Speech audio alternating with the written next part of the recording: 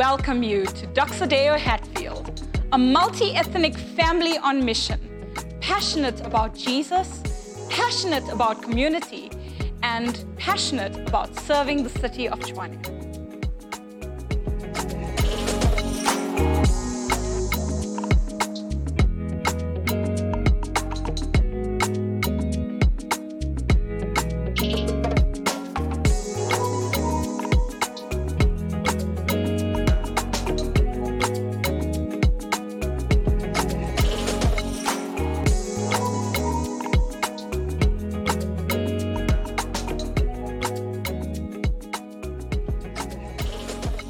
Good morning, everybody. Good morning. Stunningly, strikingly, and wonderfully, stupendously beautiful people of Hatfield. Okay, come on. There is such a thing as an adjective, and we need to use it. But it's so good to be sharing a bit of word with you guys this morning as we continue in our journey through the book of Acts. And as you guys will remember, it's called Tales from the Table. Tales from the Table, the sermon series that we're in. And you guys will see that we're going to be spending a little bit of time in Acts 17 this morning. So you guys can turn there so long if you've got your Bibles with you. But really what we're looking at today is what it means to witness from a place of surrender, a place where our hearts and our minds are totally surrendered and gripped by God. So let's jump in, shall we? So we're going to be reading from Acts 17, and it's from verse 16 to about verse 34. It is a bit of a long read, but I'll make it quick. And it says, while Paul was waiting for them in Athens, he was deeply distressed when he saw that the city was full of idols. So he reasoned in the synagogue with the Jews and with those who worshiped God, as well as in the marketplace every day with those who happened to be there. Some of the Epicurean and Stoic philosophers also debated with him, and some said, "What is this ignorant show-off trying to say?" Now, that's not what you want to hear from people as you share the truth. But others replied, "He seems to be a preacher of foreign deities because he was telling the good news about Jesus and the resurrection." They took him and they brought him to the Areopagus and said, "May we learn about this new teaching that you're presenting, because what you say sounds strange to us, and we want to know what these things mean." Now, all the Athenians and the foreigners residing there spent their time on nothing else but telling or hearing something new. Paul stood in the middle of the Areopagus and he said, "People of Athens, I see that you are extremely religious in every respect. For as I was passing through and observing the objects of your worship, I even found an altar on which was inscribed, 'To an unknown God.' Therefore, what you worship in ignorance, this I proclaim to you. The God who made the world and everything in it, he is Lord of heaven and earth. He doesn't live in shrines made by hands, neither is he served by human hands, as though he needed anything, since he himself gives everyone life and breath and all things. From one man, he has made every nationality to live under the whole earth and has determined their appointed times and the boundaries of where they live. He did this so that they might seek God and perhaps they might reach out and find him, though he is not far from each one of us. For in him we live and we move and we have our being. As even some of your own poets have said, for we are also his offspring. Since then we are God's offspring, we shouldn't think that the divine nature is like gold or silver or stone, an image fashioned by human art and imagination. Therefore, having overlooked the times of ignorance, God now commands all people everywhere to repent, because he's set a day when he's going to judge the world in righteousness by the man he has appointed, Jesus. He's provided proof of this to everyone by raising him from the dead. When they heard about the resurrection of the dead, some began to ridicule him, but others said, "We'd like to hear again about this." So Paul left their presence. However, some people joined him and believed, including Dionysius the Areopagite, a woman named Damaris, and others with them. So, I needn't tell you that when we come to Christ, it changes everything. It changes everything. And no one knew this better than Paul, who's busy preaching this word in Athens. And really, it's not just that we've changed inwardly. It's not just a renovation. It is literally a total remodel of who we are. That phrase, in him we live and we move and we have our being. It's a whole new way of seeing absolutely everything, a new way of seeing culture and a new way of seeing government and our workplace and our neighborhood and the city that we live in. And while your Christianity is a deeply, deeply personal thing, the one thing it should never become is entirely private. It should never become entirely private.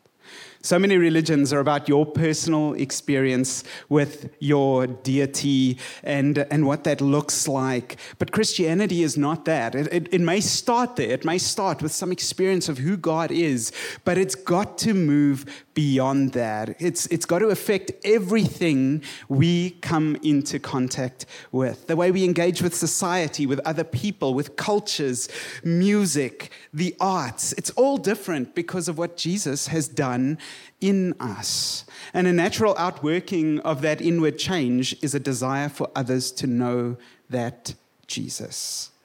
That is a normal outworking of it. So Athens, this place that Paul finds himself in, it was the intellectual capital of the world at that point. So all of the wisest people, all of the philosophers, all of the people that were coming up with new culture and new trends were there. And they were in that marketplace. And the marketplace at that point was called the Agora. And I've put a picture up. That's what it looks like today. It's probably not what it looked like in its heyday. But really, it was this gathering place or center of the athletic, the artistic, the business, the social, the spiritual, and the political life in the city. Everyone gathered in this marketplace. And really, the ancient Agora, it was the primary meeting ground for Athenians. And it's where members of democracy congregated affairs of state, where business was conducted. It was a place to hang out and watch performers. It was a place where people listened to philosophy. And this was where Paul chose to take the gospel. This is where he chose to take the gospel. He could have headed only for the religious places, because in our scripture today it actually says he did go to the religious places, but every day he went into the marketplace. Every day he went into this marketplace, and he knew that it was one of 3 marketplaces that existed in the world at that time that had a profound effect on society as a whole. So what was taught and conducted in that space literally changed the face of the world. So my question is, what is your marketplace? What is the space that God has given you? What is your place of influence that God has given you in your life? And what does it look like to take your faith into that space? As a society, we've come to believe that faith is a very private thing, haven't we? You can worship whatever you want for as long as you want, as long as it doesn't encroach on someone else's right to worship whatever they want. And if you found what brings you joy and peace, that's great. You go do that, but please keep it to yourself. But Paul knows something, and that's why he comes to this marketplace. He knows that if there's a God, and there is, and if that God made everything there is, and he did, then God is God over everything, from the bathhouse to the temple, to the marketplace, to the theater, to that workplace that you're struggling in. He is God over everything. And however hard people try, he cannot and should not be confined only to the areas that we deem safe. So he lifts up Christianity in this public place, does Paul. Why? Because Jesus is for everyone. He's for everyone. He's for every part of life, for every setting, for every cultural group. And he should permeate absolutely everything. The way we work, the way we participate in sport, the movies we watch, all of it. If we're in Christ, that should permeate every single part of our heart and our mind. All of it. But we live in an age of cancel culture, don't we? We do. People are waiting to cancel us the minute we say something that's a little bit, makes them a little bit uncomfortable. And really, it's become less and less popular to take a faith stance of any kind or to speak out against anyone's choice to follow whatever path they wish. And just yesterday, I was scrolling through Instagram. I know, I'm on social media. But I know many of you have sort of jumped that ship. But I'm on social media, so I was scrolling through and I was looking at this one guy's profile, and he was sharing a bit of life advice.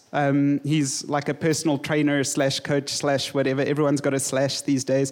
And he's sharing a little bit of life advice, and somebody says, you know what, I'd love to hear what you have to say about religion. And his response to that person was this. He said, I'd rather not speak about that because the last time I spoke about that, I lost 300 followers. And I'm looking at it and I'm thinking to myself, so what? But at the same time, I think that's the reality, isn't it?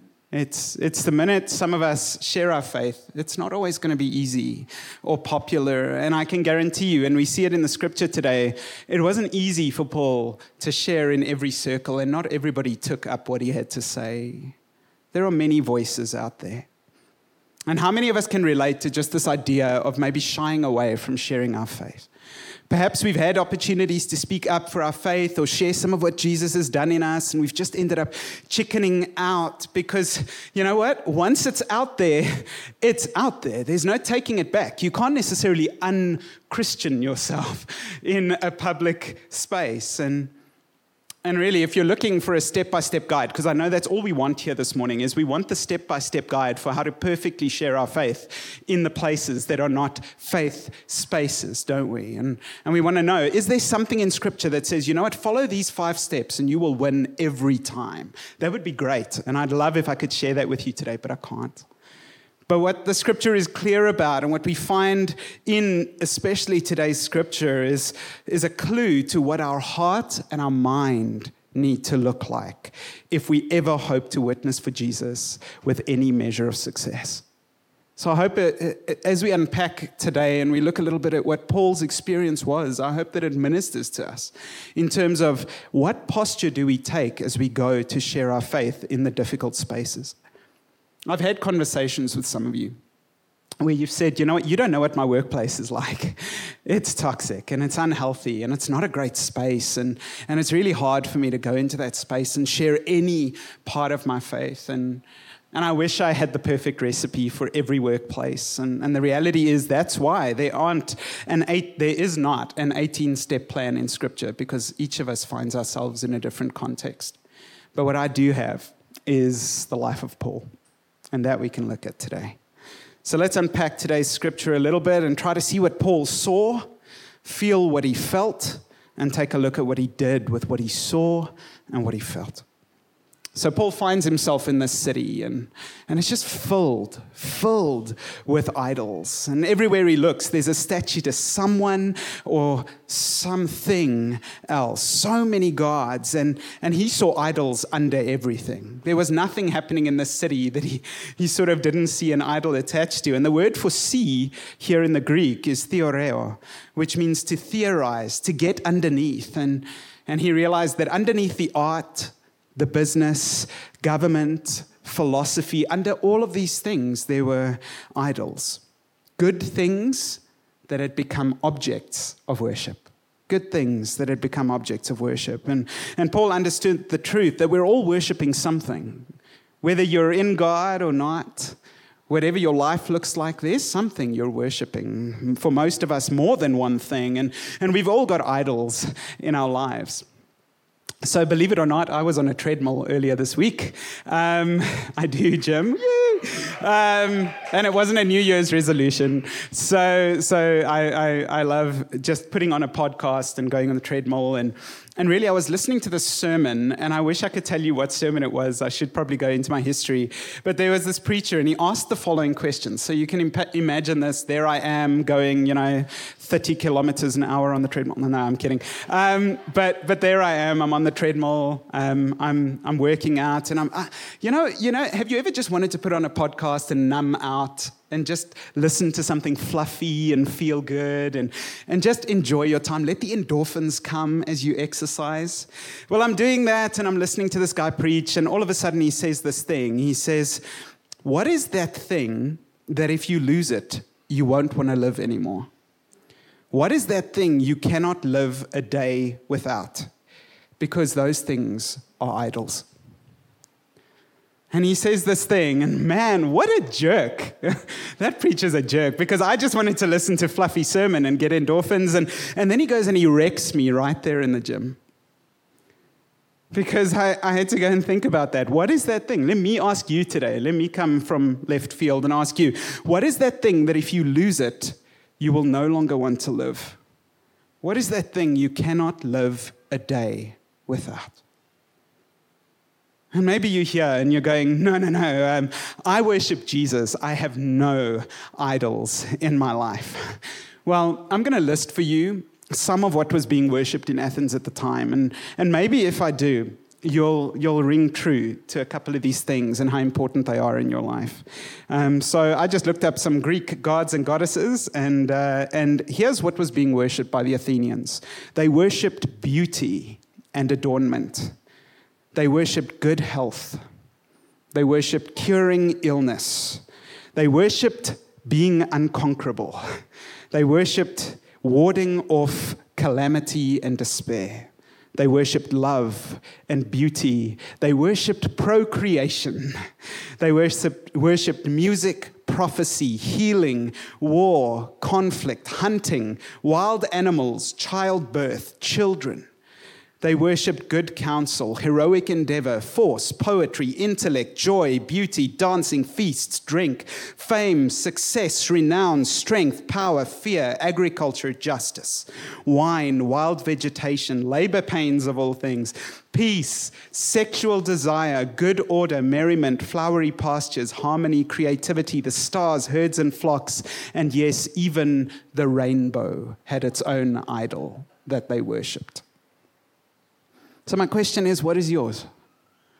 As I look to that list, is there something in your life that you know has taken the seat that God should occupy? So here are some of mine. Yes, I brought them in a bag because, you should always have your idols handy. Technology. I grab my phone every morning before I've even kissed my wife or read my Bible. Technology is huge in my life. I spend more time than I care to admit on social media. But tech, that's one of the things I keep having to surrender to God because it takes up some of the room for me. What else do we have here? Good coffee. Okay. Guys, I can't tell you, when I was preparing this sermon, we had load shedding. And I just said to Maya, all I need to be able to carry on crafting my sermon is a decent cup of coffee. Now, that's not true, but it is something that's huge in our home. Coffee culture is big. I love a good coffee shop. I love coffee.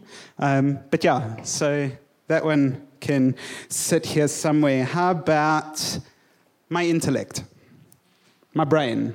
I take pride in it. I take pride in the way I think. I take pride in what other people think of me and my ability to reason.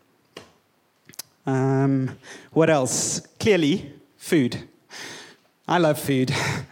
As I was sitting here, my Google Photos popped up with a memory thing that I put together of all my photos, and this one was entitled Good Food, and it was reel upon reel of food that I'd made, baked, put together, but food. Food's an idol, clearly something that I'm still struggling to get under my belt. And then, of course, weights. Going to the gym, keeping healthy is something that's important to me. And if I don't get to do that, I tend to get grumpy and a little bit unpleasant. And maybe the biggest one in my life, okay, is not stuffed toys. You've got the wrong message, if that's what you're taking away. No, my family. My family are huge.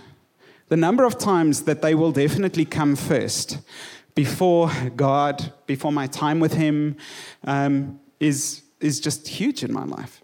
And it sounds weird because God gave me my wife and gave me my daughter. But they are an idol because I don't know what I would do if I ever were to lose them. So these are all good things. I think you guys can recognize there's nothing I've put down here that's inherently evil or not good. But the issue comes when I place them above God in my heart. They become an idol. I was rocked a couple of weeks ago when, just before the end of the year, I got a message that the 17-year-old son of one of our Doxa Deo pastors had passed away overnight in his sleep.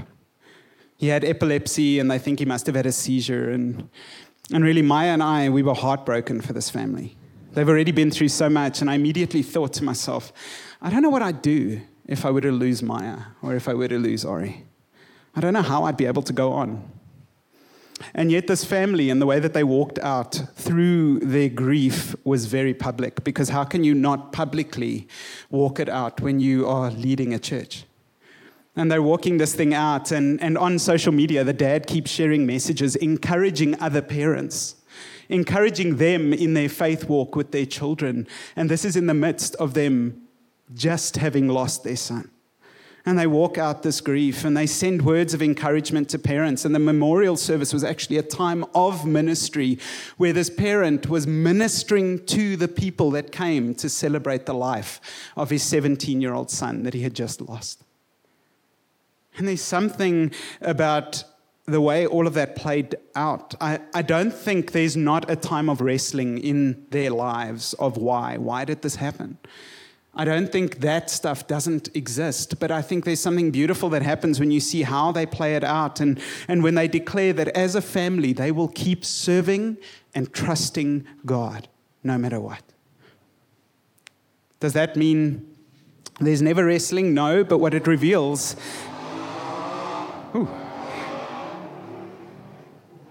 What the fact that they choose to worship in spite of what they've just gone through reveals is God's place in their life, their mind, and their heart. So the truth is, there's only two groups of people when it comes to idols. There's those who are trying to save themselves through an idol, and there are those that have fully surrendered to the love of Jesus. Those are the two groups. Let me tell you, those other gods, those idols, these things that I've mentioned, these things that I've listed, if you fail them, they will never forgive you. And if you worship them, they will never satisfy. Only our God can do that. So there's this beautiful passage in 2 Kings 5, and it's the prime minister of Syria, Naaman, as some people say, and he's ill and he wants to be healed, and Elisha tells him what to do, and long story short, he is healed, and he wants to reward Elisha, and Elisha refuses the reward, and that's where we pick up in this scripture, and Naaman says, if you will not take the reward, please let me, your servant, be given as much earth as a pair of mules can carry. For your servant will never again make burnt offerings and sacrifices to any other god but the Lord. But may the Lord forgive your servant for this one thing. When my master enters the temple of Rimmon, that was the god they used to serve, to bow down, and he's leaning on my arm, and I have to bow there also. When I bow down in the temple of Rimmon, may the Lord forgive your servant for this. This exchange reveals the change of heart that happened in Naaman's heart. He is a changed man. He no longer wants to worship this false god that he's been worshiping. His heart now belongs to God. And he asks for this dirt, and it's Palestinian soil, so that he can go back home and he can build an altar to God. And he can worship God at that altar instead of having to enter the temple that he used to go into. And here he comes, and the reason we can see there's a real change of heart is because the dirt isn't just dirt, it's a witness. It's him taking it away, and when people ask why he now worships only at the altar he's built, he will tell them. And really, we have a choice when we decide to throw off the idols and when we decide to give our hearts fully to God. And the choice is we could run or try to separate ourselves from the life that was before, from our workplace, and create neat little pockets where our faith doesn't overlap and where we keep what has happened in our hearts to ourselves. But Naaman chooses not to do that. He chooses to say, okay, I'm going to go back and I will be fully devoted to God and I will take my faith with me. We have this choice. And instead of choosing to hide our faith, and instead of choosing to run and keep the truth that we've discovered to ourselves, instead what we declare is this. We declare Christ is my beauty, my glory, my love, the object of my worship, my goodness, my righteousness, my meaning. And now when we go back into the temple, back to our life, what we do is we do things differently. The way we work changes. The way we speak changes. The way we create art or write, or the way we are parents changes, because we're going back into our world, and visibly in our heart, everything we do for God, and God comes first. So now we know if we're going to witness for God, we need to see, as Paul saw, we need to see the idols that exist in our lives, but also in the lives of others. And when we see the things that have swept away the love of other people, we need to have hearts that are burdened for them. The scriptures say it this way. It says, while Paul was waiting for them in Athens, he was deeply distressed when he saw that the city was full of idols. Deeply distressed. So he reasoned in the synagogue. And that word, deeply distressed, the word in the Greek is paroxino. And it means, and is essentially translated as being provoked or arousing anger.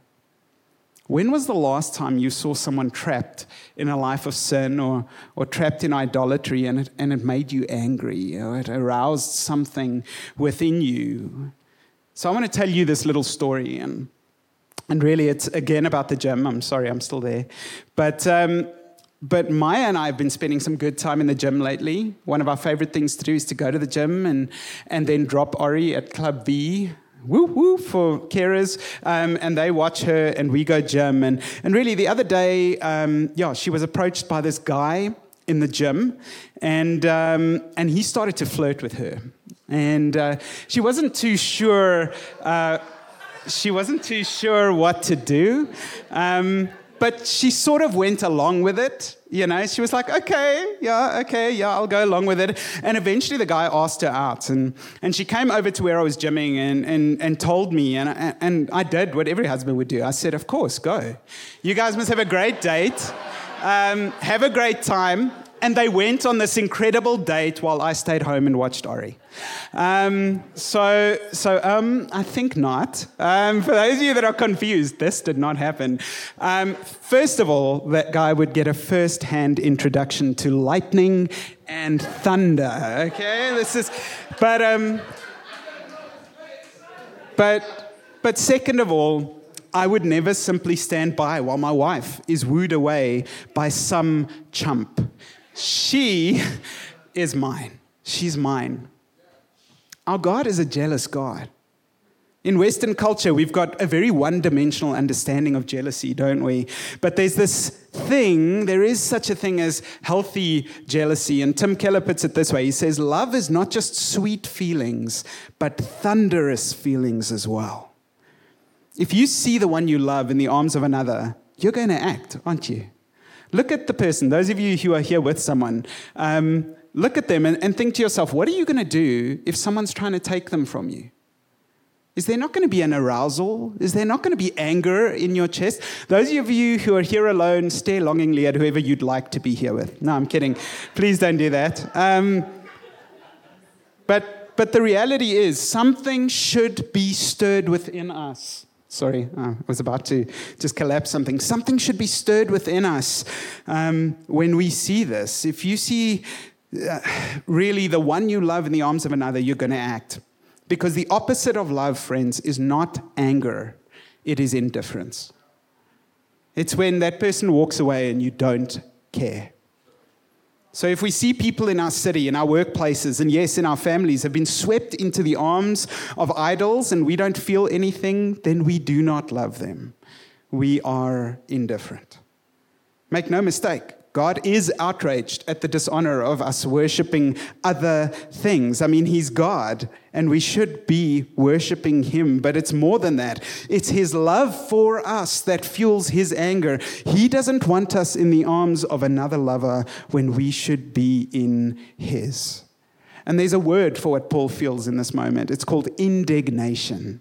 And it's what we should be feeling when we look in a world filled with false idols and when we see people being stolen away from their true destiny by other lovers. It's this indignation which drives us forward and gives us the courage to speak. Because without that indignation, why would we ever say anything in the marketplace? Why would we ever come into the spaces that we've been given influence over and say anything about Christ when there's no indignation in our heart? Because we don't believe an injustice has been done. But the reality is, if we enter simply with indignation or anger or frustration into our marketplace, that's not enough. We also have to enter with courage. There's something about those two working together. Yes, courage. Let me take a step back. But what we enter in with is not just indignation, but also compassion. Okay. So when we see people for who they truly are, because if our goal is simply to convince others of their foolishness, but we don't see the person, we will fail. One quote that I heard recently is 98%, and this is not a statistical one, 98% of what we say will either be obnoxious or cowardly if we come in only with our indignation. I think we've all been on the receiving end of Christians coming in and being angry and hard-pressed and really trying to convince that, you know what, you're just in the wrong space. And I know I've been there myself, not just on the receiving end, but on the giving end, where I've come to someone and I've gone, you know what, this sin in your life, you need to deal with it right now, and God wants you to change, but with no compassion or care for the person that I'm sharing it with. That will never get us anywhere. There's another clue that Paul gives us, and it's in his letter to the Corinthian church, and I'm busy wrapping up. But it says, when I came to you, brothers and sisters, announcing the mystery of God to you, I didn't come with brilliance of speech or wisdom. I decided to know nothing among you except Jesus Christ and him crucified. I came to you in weakness, in fear, and in much trembling, and my speech and my preaching were not with persuasive words of wisdom, but with a demonstration of the Spirit's power, so that your faith might not be based on human wisdom, but on God's power.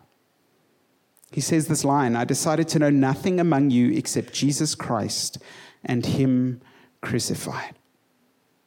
So what does Paul do? Paul comes and he brings the cross into that space, friends. And it's only at the cross that we simultaneously see a God who is holy and requires sacrifice, but also a God who is so loving that he pours that out on his own Son instead of onto us. If we don't enter the marketplace with the cross firmly burned into our hearts and minds, if that is not what we carry with us into our marketplace, if we don't witness with indignation and compassion, what we say will never ring true. So what do we need to be? We need to become a people with loving jealousy, a people with holy zeal, people who think so highly of God and the other people that surround us that we will do anything to see them in each other's arms. That's who we need to be. And our hearts should be broken when this is not the case. So Tim Keller says one other thing. He says, if anyone is seen as a fanatic, they are that way not because they are too devoted to the gospel, but because they're not devoted enough. If you understand the real gospel, it turns you into someone who's both thundering and sweet. Someone who's a fanatic, cutting people down in the name of Jesus, is not too much like Jesus. They are not enough like Jesus. They see the Jesus who says he is Lord of heaven and earth, but not the Jesus who says, a bruised reed I will not break. I love what he's saying here. I love what he's saying because Paul comes in and he shares objectively his faith and he shares objectively the truth of the gospel. And he's coming and he's going, this is what happened. This is what God did so that he could be reconciled to you and so that he could have you in his arms. But he also speaks subjectively of who is Jesus in my life. And I think once we've experienced those two things, the truth of who Jesus is and of what he's done for us, but also the truth of what that has done in our hearts and minds and in our lives, there's a shift that happens. Because then when I look on other people and they haven't found this truth and they're looking in all the wrong places, it should wreck my heart. it should wreck my heart. So my answer to you again, to this question of how do I take my faith into the marketplace? It's not a question of here are the steps. It's not a question of be bombastic and just go in and shout the truth. It's not a question of, just be nice to everybody. It's a question of seeing what Paul sees, seeing the idols that exist in the marketplace that you're hoping to minister in, realizing that other things have gripped the hearts of the people you find there, and realizing that your heart has to grow in compassion for the people you see. Because that's how we share our faith. It's about caring about them. It's about loving them. It's about having a heart filled with love and a desire for them to be reconciled with Christ. Because without that, all we share will sound angry and bitter. So I just want to encourage us, because if I had to just put in a nutshell what Paul was saying, he was effectively just saying to the people, the only way you will ever be free of idols is if your life is ravished by Jesus. And the only way we can ever effectively minister is if our life is ravished by Jesus. Christianity is an experience of truth. The truth became a person, and our relationship is how the truth comes in. So I want to encourage you all. We're going to pray. And I think there's a couple of things that I want to pray for this morning. Maybe for some of you, as I was preaching, you've realized, you know what, maybe this one thing has taken a bit of a front seat in my life and has taken up some of the airtime that God should have. And then I think I'd also just want to pray for those of you that I know some of you have spoken to me already, but for those of you that really want to minister your faith in the spaces that God has given you, but you just don't know how. You don't know what the next step is. And I just want to pray for you this morning. I want to pray for you into that space. So let's just spend some time in prayer.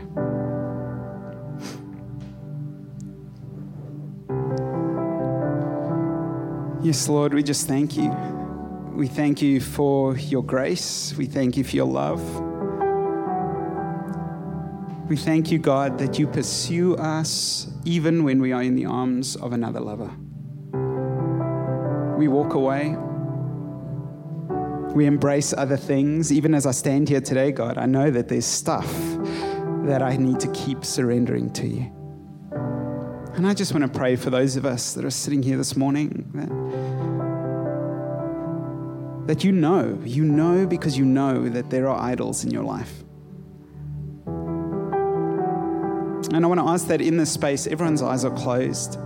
If that's you, would you just almost move and act out putting that thing down? Just putting it down on the floor. Just taking it and putting it down. And Lord, we want to ask all of these things that people have just put down, as they've taken a physical step and just taken that thing, be it tech, be it beauty, be it just being crazy in some areas about, entertainment, whatever it is, God, sex, money, power. I pray that as they've put it down, God, would you come and sweep it away? Would you take it? And would you take your rightful place in our hearts on the throne? Would you come and take your rightful place in our hearts on the throne? We surrender that throne to you now, God. We surrender our control. And we declare that we want you to be the one that's driving. God, I pray that you give us the eyes that Paul had to see the idols in our workplaces, in our marketplaces, our schools, even in our families, God.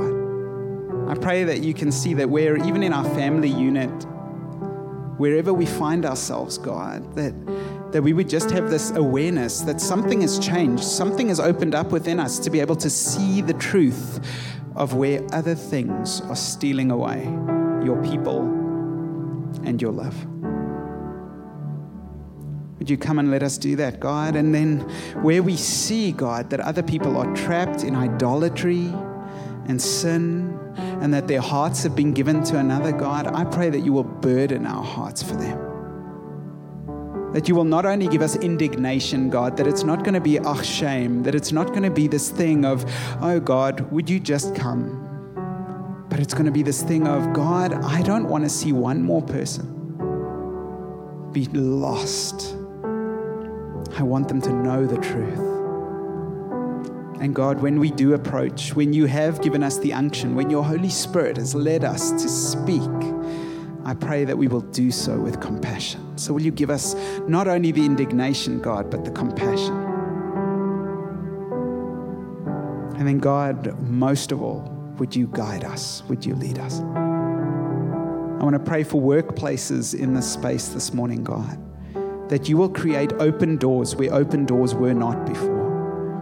I want to pray that in the Spirit you will start to prepare spaces and places for conversations. I want to pray, God, that where hard conversations need to be had this week because of the idols we've identified, God, you will give us the courage and the strength to do so. But we surrender to you today, God. We surrender ourselves to you in whatever it is you call us to do in terms of our witness. We praise you, we love you, and we give you our hearts. In Jesus' name. Amen. Amen.